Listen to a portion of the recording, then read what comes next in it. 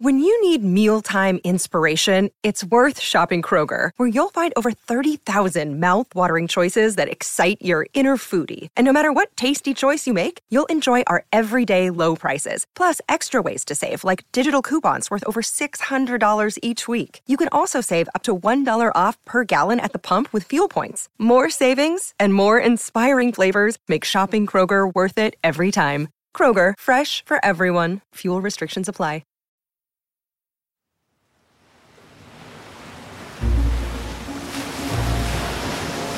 In 1845, a British expedition led by Sir John Franklin set off to find the so-called Northwest Passage, a sea route linking the Atlantic and the Pacific via the Canadian Arctic.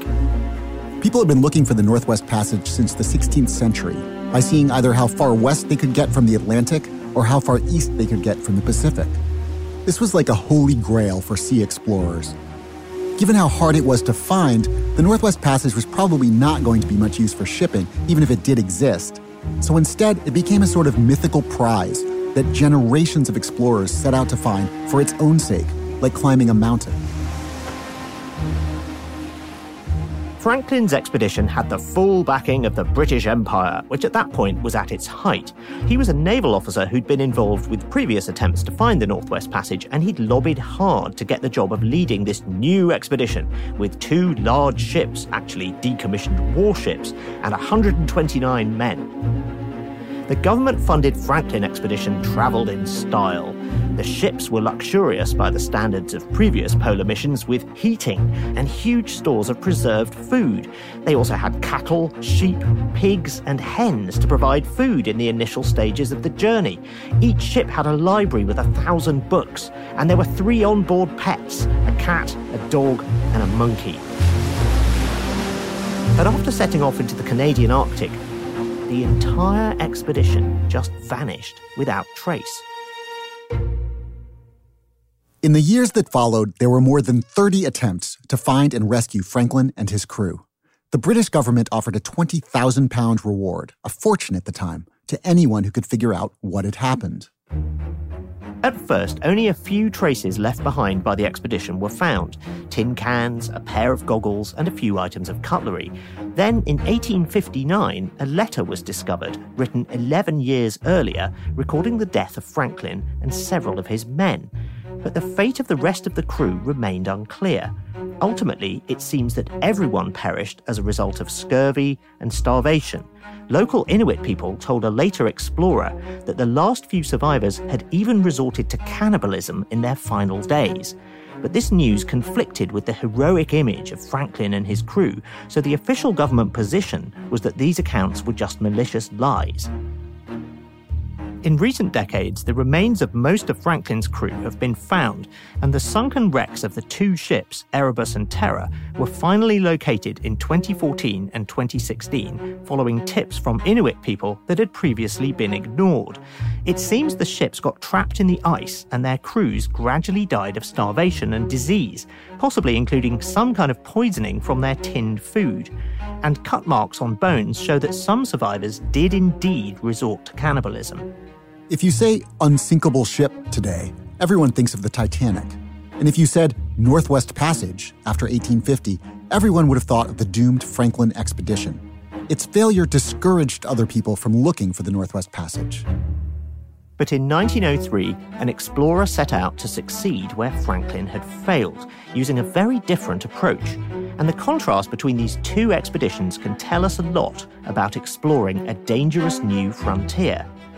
And the reason that's relevant today is that we are contemplating our own new frontier in the 21st century, the exploration of space, and in particular, going to Mars.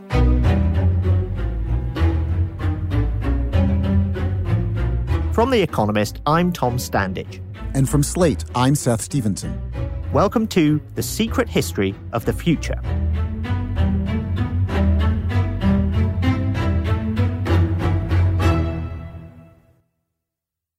So if I'm going to Mars, what do I need?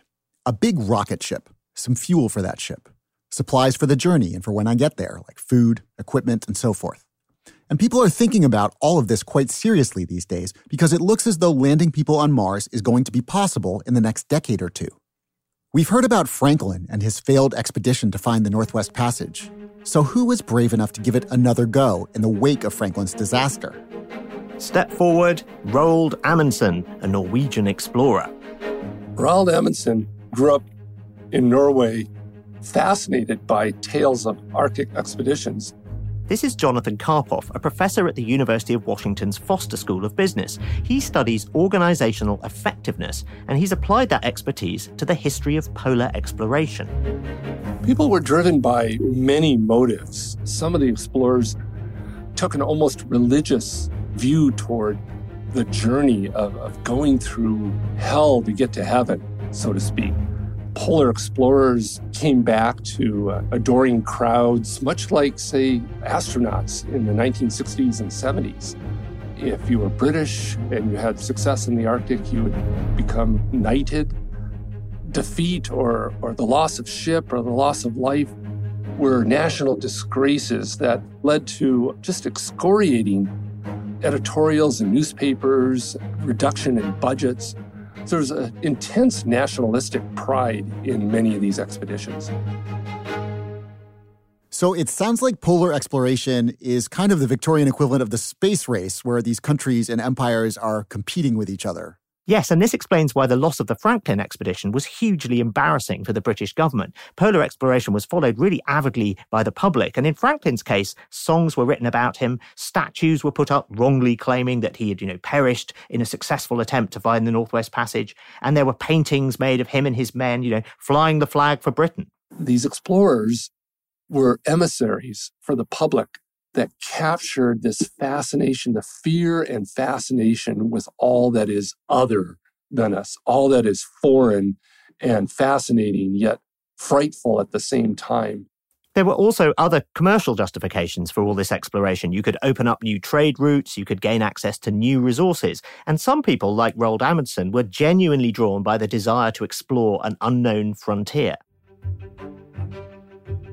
So how do you apply for this job of polar explorer? I'm imagining like a polar explorer academy. The short answer is you have to learn on the job.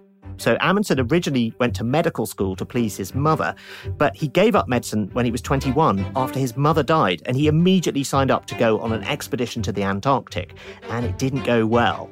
They didn't end up eating each other, that's a good sign, but the ship got stuck in Antarctica over the winter, which wasn't part of the plan, and everyone nearly died. At one point, half the crew had gone mad, and the other half were expecting to die and were writing their wills. But fortunately, Amundsen kept his head and took command, and perhaps because of his medical training, he realized the thing to do was to get everyone to eat raw seal meat, which sounds really disgusting, but it gradually restored their health, and so they got home safely. And over the course of the next few years, Amundsen built up more valuable experience. He worked to train himself in how to travel in Arctic terrain and was an expert skier. It seemed that Amundsen had a natural talent for this sort of thing, or maybe it was just a field where everyone was making it up as they went along. Anyway, he used his inheritance to buy his ship, the Gjoa, which had been built in 1872, the year of his birth, so it seemed it was meant to be. And he spent 2 years assembling the 6-man crew and the equipment that he would need for his planned expedition to discover the Northwest Passage, the thing he'd wanted to do all his life. But when he finally set out, on June the 16th, 1903, it was in rather unusual circumstances. He literally left in the middle of the night, a half a step ahead of his creditors who were about to confiscate his ship. Amundsen was doing things in a very different way, with a small boat and a small crew. His plan had been to fund the expedition himself and keep it quiet, but he ran out of money and he had to borrow. He wouldn't say exactly what he was borrowing the money for and only told his close associates. Eventually, his creditors started to worry and moved to impound his ship, so he decided to make a run for it to the Canadian Arctic.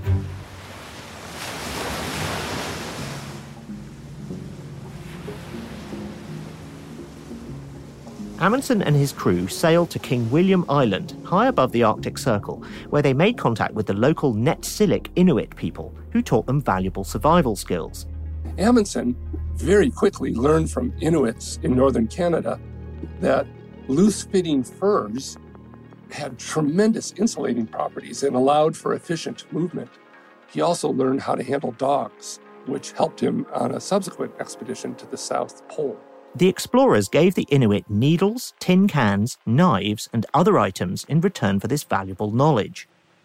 Amundsen's team spent nearly 2 years honing their skills and traveling over the ice to make observations of the magnetic North Pole. They showed that the pole had moved about 30 miles north since its discovery in 1831, which was an important scientific result. We now know, thanks to Amundsen, that the magnetic North Pole moves around, and every few years someone figures out where it's moved to. This was in the news recently, in fact, because the position had changed once again by a fair amount. And every time this happens, people need to update their nautical charts and so forth, because your magnetic compass is no longer pointing to the same north that the chart says it should. So scientifically, the expedition had already produced valuable results. But as far as Amundsen was concerned, all of this was just the warm-up, as it were, for the main event, his search for the Northwest Passage. Now that his crew had the skills they needed, they were ready for the journey ahead of them. So in the summer of 1905, Amundsen and his crew set sail and headed westward into the maze-like archipelago of the Canadian Arctic, the very region where Franklin had disappeared. For several weeks, they painstakingly picked their way through the shoals of the Arctic Straits amid fog, unpredictable currents, and floating ice. And finally, on August the 17th, the ship reached Cape Colborne, which was the easternmost point to have been reached by any ship coming from the Pacific. This meant Amundsen and his crew had found the final link in the chain. They had shown that the Northwest Passage existed. With careful planning, the ability to live off the land, and the cooperation of local people, they'd made the completion of this centuries-old quest, which had claimed hundreds of lives on previous attempts, look easy. Another day is here, and you're ready for it. What to wear? Check. Breakfast, lunch, and dinner? Check. Planning for what's next and how to save for it? That's where Bank of America can help. For your financial to-dos, Bank of America has experts ready to help get you closer to your goals. Get started at one of our local financial centers or 24/7 in our mobile banking app. Find a location near you at bankofamerica.com/talktous. What would you like the power to do? Mobile banking requires downloading the app and is only available for select devices. Message and data rates may apply. Bank of America NA, member FDIC. Look, Bumble knows you're exhausted by dating.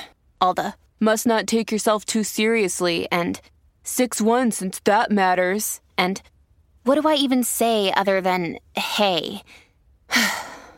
Well, that's why they're introducing an all-new Bumble, with exciting features to make compatibility easier, starting the chat better, and dating safer. They've changed, so you don't have to. Download the new Bumble now. Okay, we've got two contrasting expeditions. We've got Franklin, which fails so miserably that they end up eating each other. And then we've got Amundsen, which is a spectacular success. So it seems like we could definitely learn some lessons about how to travel to polar regions. But Tom, what does this tell us about going to Mars? Well, it can tell us how to organize a dangerous mission to an unexplored frontier. But more specifically, there are actually quite a lot of similarities between going to Mars and going to the polar regions. Antarctica is the nearest thing we have on Earth to going to Mars, and it's actually where scientists and astronauts go to practice. My name is Carmen Posnick, and I've just spent a year in Antarctica at Concordia Station researching space medicine for the European Space Agency. So you've just come back from Antarctica. What was it like living there for a whole year? The extreme environment there and, the isolated and confined situation is a tough, really a tough experience, but it was worth every moment. Antarctica is the best stand-in we have on Earth for a space voyage or a base on Mars for a number of reasons. So we have an isolated, confined environment. We have a small number of people that are confined for almost a year. We have the extreme environment with minus 80 degrees Celsius. We have almost 4 months of darkness, and then in summer, 4 months of sunlight. So we have to disrupt that circadian rhythm as well. It may not be the red planet, but White Mars, as Antarctica is sometimes known, also has an unwelcoming and dangerous environment, and that makes it perfect for simulating a space mission. You know exactly that outside this is, deadly environment. And then just going outside in the wintertime when it's completely dark, you have to dress up for a quarter of an hour. You have to make sure that no part of your skin is exposed to the cold. You have a huge starry sky, the Milky Way and shooting stars all the time above you, and you walk through the darkness. It really does feel like as if you were on another planet. It's quite an alien environment. And what kind of research and experiments were you doing? We were looking mostly at the immune system because Antarctica is, it's almost a sterile environment. We're just 13 people, so similar to a space mission where, there's nothing much, no microbes in a spaceship either. Carmen was also looking into how motor skills deteriorate over long periods under these conditions. To conduct her experiment, she used a simulator of the Soyuz spaceship. And basically, I was training my crewmates to fly the simulator. I was looking at how motoric skills and cognition develop over the time of the isolation period. What did you observe? Did people lose the skills? As soon as the sun disappeared, I noticed that at least the cognitive skills were deteriorating, and also the motoric skills were not as good as they used to be in the beginning. So being in space and being in the Antarctic are similar. I can see that you'd need to understand how people's immune systems would behave and how their physical skills might be affected by isolation and by being in darkness for months at a time. But the scarier part for me is the psychological dimension. I haven't been cooped up with other people to the same extent that these scientists were, but when I did reporting for my book, I was on a container ship going across the Atlantic for 9 days. And at first, it was kind of a relief to be away from email and to have plenty of time to read books. But when we hit the middle of the ocean, the fog came in and surrounded the ship, and it got incredibly claustrophobic. There weren't many people on the ship. People kind of holed up in their rooms, and it just felt so tight and small and lonely, and I was psychologically miserable. If it had gone on much longer, I think I might have lost my marbles. I was thrilled when the fog cleared. Well, it's really hard to imagine how people are going to cope with going to Mars. It's going to be several years away at minimum. But the best way to find out, of course, would be to ask someone who's actually been on a Mars mission. And it just so happens that I know someone who has. Well, sort of. What was it like going to Mars? Well, it was out of this world. I truly felt like I was in a completely different place. I felt very isolated from Earth. This is Kate Green. She's a science writer, and in 2013, she took part in a mission called High Seas. Well, I really was on Mauna Loa, on the island of Hawaii, and the purpose of this mission was to simulate a ground mission on Mars. There were 6 of us. We lived as if we were astronauts exploring the surface of Mars for 4 months. The idea was to simulate the isolation of a Mars mission and collect data that could inform NASA's mission planning. Among other things, like having to put on cumbersome spacesuits and use airlocks to go outside, access to the internet was delayed by as much as 40 minutes, as it would be for explorers on Mars, because of the time it takes for radio signals to travel to Earth and back again. But the real objective was to increase the psychic feel of isolation, and that 20-minute communication delay significantly contributed to that. To cope with the isolation, Kate and her crewmates kept themselves busy with experiments and other tasks. They also had twice-weekly movie nights. They were mandatory because you needed some downtime. You couldn't just keep working throughout. We also had, every month, we had a celebratory party where we would move around the furniture, we would decorate, we would make crazy foods and put the music up really loud and just dance and be goofy and definitely didn't talk about work or anything else. The idea was to mix up the environment a bit so it wouldn't look the same all the time. Polar explorers faced the same problem because the sea or the ice around them could look the same for months on end. And this was just one lesson that the simulated mission drew from research into polar exploration.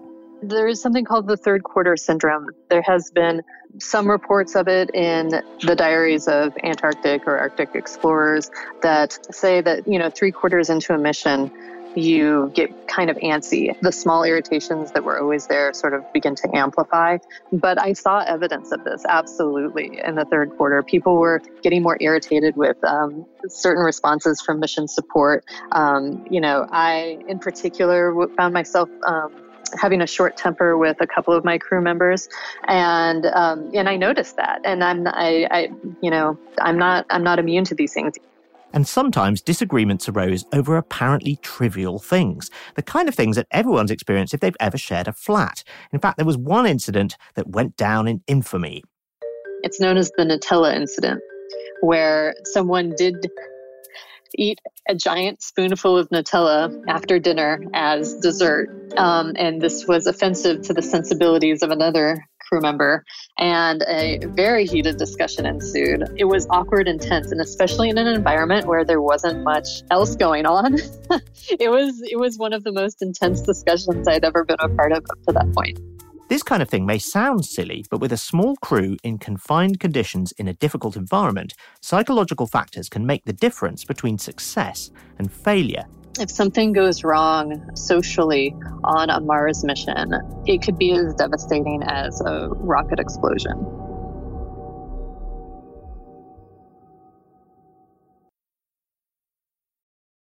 Wyndham Hotels & Resorts makes travel possible for all. Whether it's the long haulers looking for a great cup of coffee, a roomier rest for the on-a-whim road trippers, or a place to make summer memories with the whole family.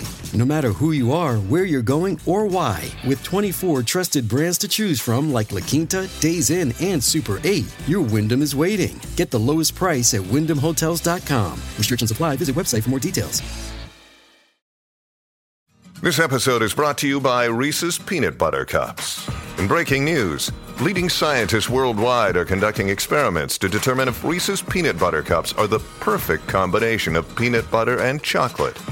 However, it appears the study was inconclusive, as the scientists couldn't help but eat all the Reese's. Because when you want something sweet, you can't do better than Reese's. Find Reese's now at a store near you. So if we're going to learn from history when it comes to going to Mars in the future, the big question is, why did Amundsen succeed where Franklin had failed? Here's Jonathan Karpoff again. Franklin was burdened with several handicaps. He didn't have a particular passion or interest in Arctic expeditions per se. He was appointed to his initial expedition in the early part of the 19th century because he had political connections, not because he had any particular knowledge about backpacking, snow travel, or work in high latitudes. Lesson 1. A successful expedition has a dedicated leader who has a real passion for the field, which Franklin didn't. So for our Mars mission, we need a passionate, charismatic, possibly slightly crazy-sounding leader. How are we doing there? Well, do any spacefaring billionaires come to mind? Heck yeah, let's smoke blunts with Elon Musk in the space capsule. Yeah, that's probably a recipe for sort of Franklin-style disaster. But the lack of dedication wasn't Franklin's only disadvantage. He was laboring with large crews, trying to import much of British civilization with them into the Arctic rather than adapting to the Arctic. Amundsen worked to train himself in how to travel in Arctic terrain. Lesson 2. A successful expedition tries to work with the environment rather than against it where possible. Franklin, with his big, luxurious ships, didn't do that either. So how do you do that on Mars? There's no fish, there's no raw seal meat to eat, there's no indigenous people to learn survival tips from. True, but there are ways to live off the land on Mars rather than just trying to take everything with you. For example, you can make use of water in the ice caps to produce oxygen and fuel. You could grow food in your spaceship on the way there and then grow food on the surface when you get there instead of taking it all in cans. I've seen this movie. This is what Matt Damon does in The Martian when he grows potatoes to survive on Mars. Exactly, potatoes all round. And then we get to the structure of the crew. Franklin got that wrong too. Amundsen studied closely the failures of his predecessors and determined that first he needed a smaller boat that had a smaller draft and could go through shallower water. He needed a smaller crew. He was very careful to make sure that everybody had an area of responsibility for which they were in charge. And this doesn't just make people more effective, it also helps them maintain their mental health. Roald Amundsen was a master leader in this regard. He talks about the importance of certain types of rituals during the day. Having the cook wake up first and have coffee going and hotcakes on the griddle. He wrote about how the smell and the sounds of the spoons clinking in the glasses as the cook was getting food ready was something that he organized intentionally to get people sort of in the right frame of mind. Lesson 3. A successful expedition has a small, hand-picked crew appointed on merit and a flat organizational structure that makes everyone responsible for its success. You can imagine how if each crew member has well-defined responsibilities, then that would give them a sense of ownership over the mission and help them stay mentally engaged. But it turns out that there's another factor that underpins all of this. When Jonathan Karpov did a detailed study of 92 polar expeditions, which took place between 1818 and 1909, he made a surprising discovery of his own. I found that there was one factor that stands out most prominently, and that was the source of funding. Private expeditions were, in general, much more successful and at much lower cost than public expeditions. So, for example, on average, the 35 public expeditions lost to death 5.9 people per trip. The corresponding number for the 57 private expeditions during this same time period is 0.9. It turned out that public expeditions like Franklin's were also more likely to lose ships or be debilitated by scurvy, and private expeditions like Amundsen's were more likely to make significant geographical discoveries. But why? Public funding came with burdens and shackles. And these burdens included poor organizational structure, poor incentives, and as a result, poor leadership and little adaptation and learning. So in particular, public expeditions tended to be organized by people who did not subsequently go on the trip. So the people who had conceived of the ideas, made plans for the expeditions, were not the ones whose lives were on the line. So the numbers are over 3/4 of public expeditions were conceived of and designed by people who didn't go on the trip, whereas that same number for private expeditions was less than 1/4. Perhaps that means one of the mission planners should be selected at random to go to Mars. Once it's all been planned, they could draw lots or something. That sounds a little bit crazy, but I guess a certain amount of craziness, or at least a willingness to try new and unusual things, does seem necessary to succeed. I think it's the same kind of passion and seeming craziness in innovation of all types that we just got to observe with polar exploration a century or two ago, and we're seeing in space exploration today. But it's really about innovation and exploration in all areas. It seems like there's one other way we can learn from the past when it comes to going to Mars. Actually, it might be more accurate to say there's something we can unlearn. And that's this tendency to think of exploration as a political competition between countries and empires. That's what happened with the space race in the 1960s. It was driven by and all tangled up with the Cold War competition between America and the Soviet Union. And the same kind of nationalistic competition also drove polar exploration. Most famously, there was actually a race to the South Pole between Norwegian and British teams. And the Norwegian team, which was led by Amundsen, won, and they were the first people to get to the South Pole. And the British team all died. For Britain, it was another great heroic failure. Well, certainly competition can spur people to accomplish things that they otherwise wouldn't. But compared with this old-fashioned nationalistic approach, whether we're talking about polar exploration in the 19th century or getting to the moon in the 1960s, which I know the company line here is that America came in peace for all mankind, but there is an American flag up there on the surface. Yeah, it's not a United Nations flag, is it? No, it's not. Well, we don't necessarily need to do it that way when we go to Mars. We have an opportunity here to make this journey to a new frontier on behalf of the whole of humanity. There are signs that we're moving in this direction with, say, the International Space Station, obviously a big international collaboration, and also the way Antarctica is shared for scientific research by the whole world, rather than being claimed by one country or another. But now there seems to be a new race developing to go to the moon, and what will happen when people first go to Mars? I have a strong concern about the attitude that sometimes drives the desire for people to travel to places beyond the Earth. This is Danielle Wood, Assistant Professor of Aeronautics and Astronautics at MIT. Traditionally, humans have traveled to new places partly based on a sense of power and entitlement that I think is concerning. We see this in the history of colonization on Earth, where a few countries thought it was their right to go to any place on Earth and actually take that land for themselves and use it, even if somebody was already living there, or even if the natural environment was very fragile. Obviously, there are no people on Mars, but the danger is that competition between nations could lead to a land grab approach by the first explorers who get there, and that could mess things up for later visitors by depleting resources and damaging the environment. So it's clear that whoever is living, for example, in a community on Mars, will have to somehow use resources that are located there. There's not necessarily a renewal of the water on Mars, so we need to ask what kind of philosophy should we use and how we plan to use it. Will the first community that goes use whatever they need? And how will that leave opportunities for future visitors? In other words, we need to figure out the Martian equivalent of doing what Amundsen learned from the Inuit, which is to live off the land sustainably. There are communities, for example, that are indigenous communities in the Americas or other communities around the world who understand what it means to live in harmony with nature. I would love to ask their point of view on what it means to have humans start communities on places like Mars. And instead of talking about building colonies or cities on the Moon and Mars, Danielle Wood proposes another approach. I have great concern about the word colonization, but particularly because I think that the attitude behind it is still very prevalent. And I think we should not take that way of thinking into the next generation of human spaceflight. What I'd like to see instead is for us to have great humility and recognize a sense of sacredness in the places we want to explore, such as the Moon and Mars.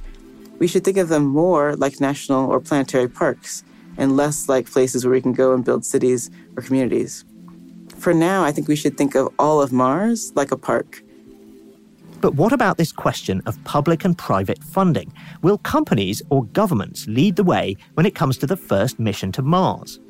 I think in a good way, we're going to see cross-connection between the efforts by companies and by governments and by universities, rather than seeing competition, because actually we need each other to get there.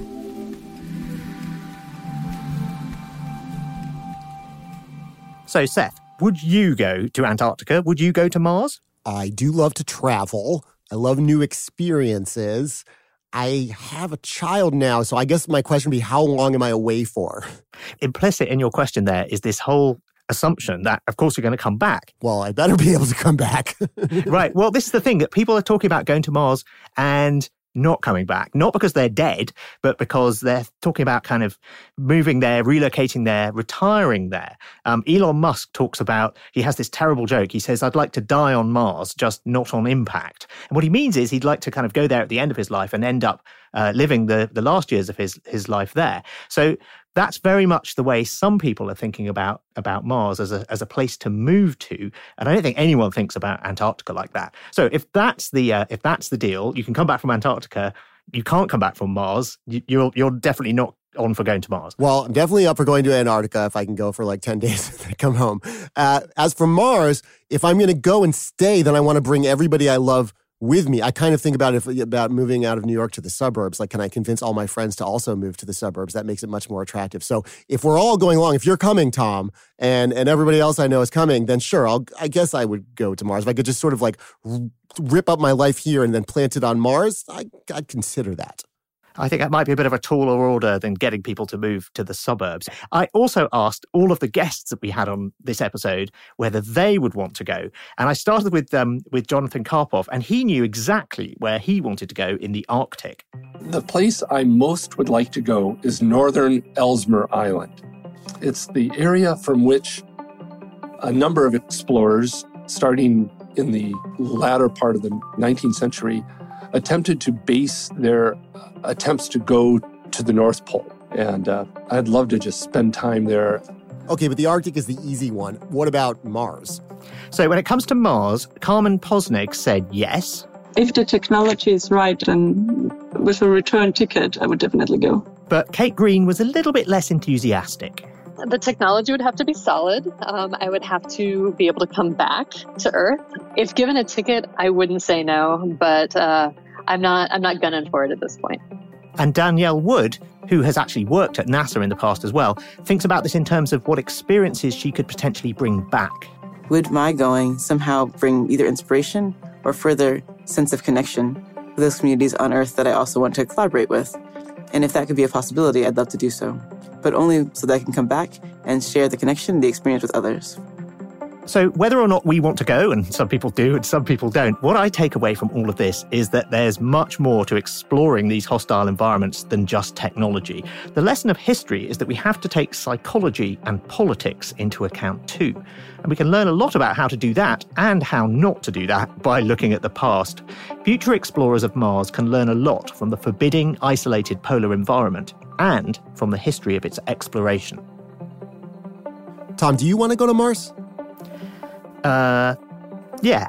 I'd like to have my 90th birthday party there. So it turns out that in the year of my 90th birthday, there is I think it's a transit of Venus, which will not be visible from Earth, but will be visible from Mars. So I think that would be kind of a cool thing to go for and, take a few friends, make a trip of it. I'll check my mailbox for my invite.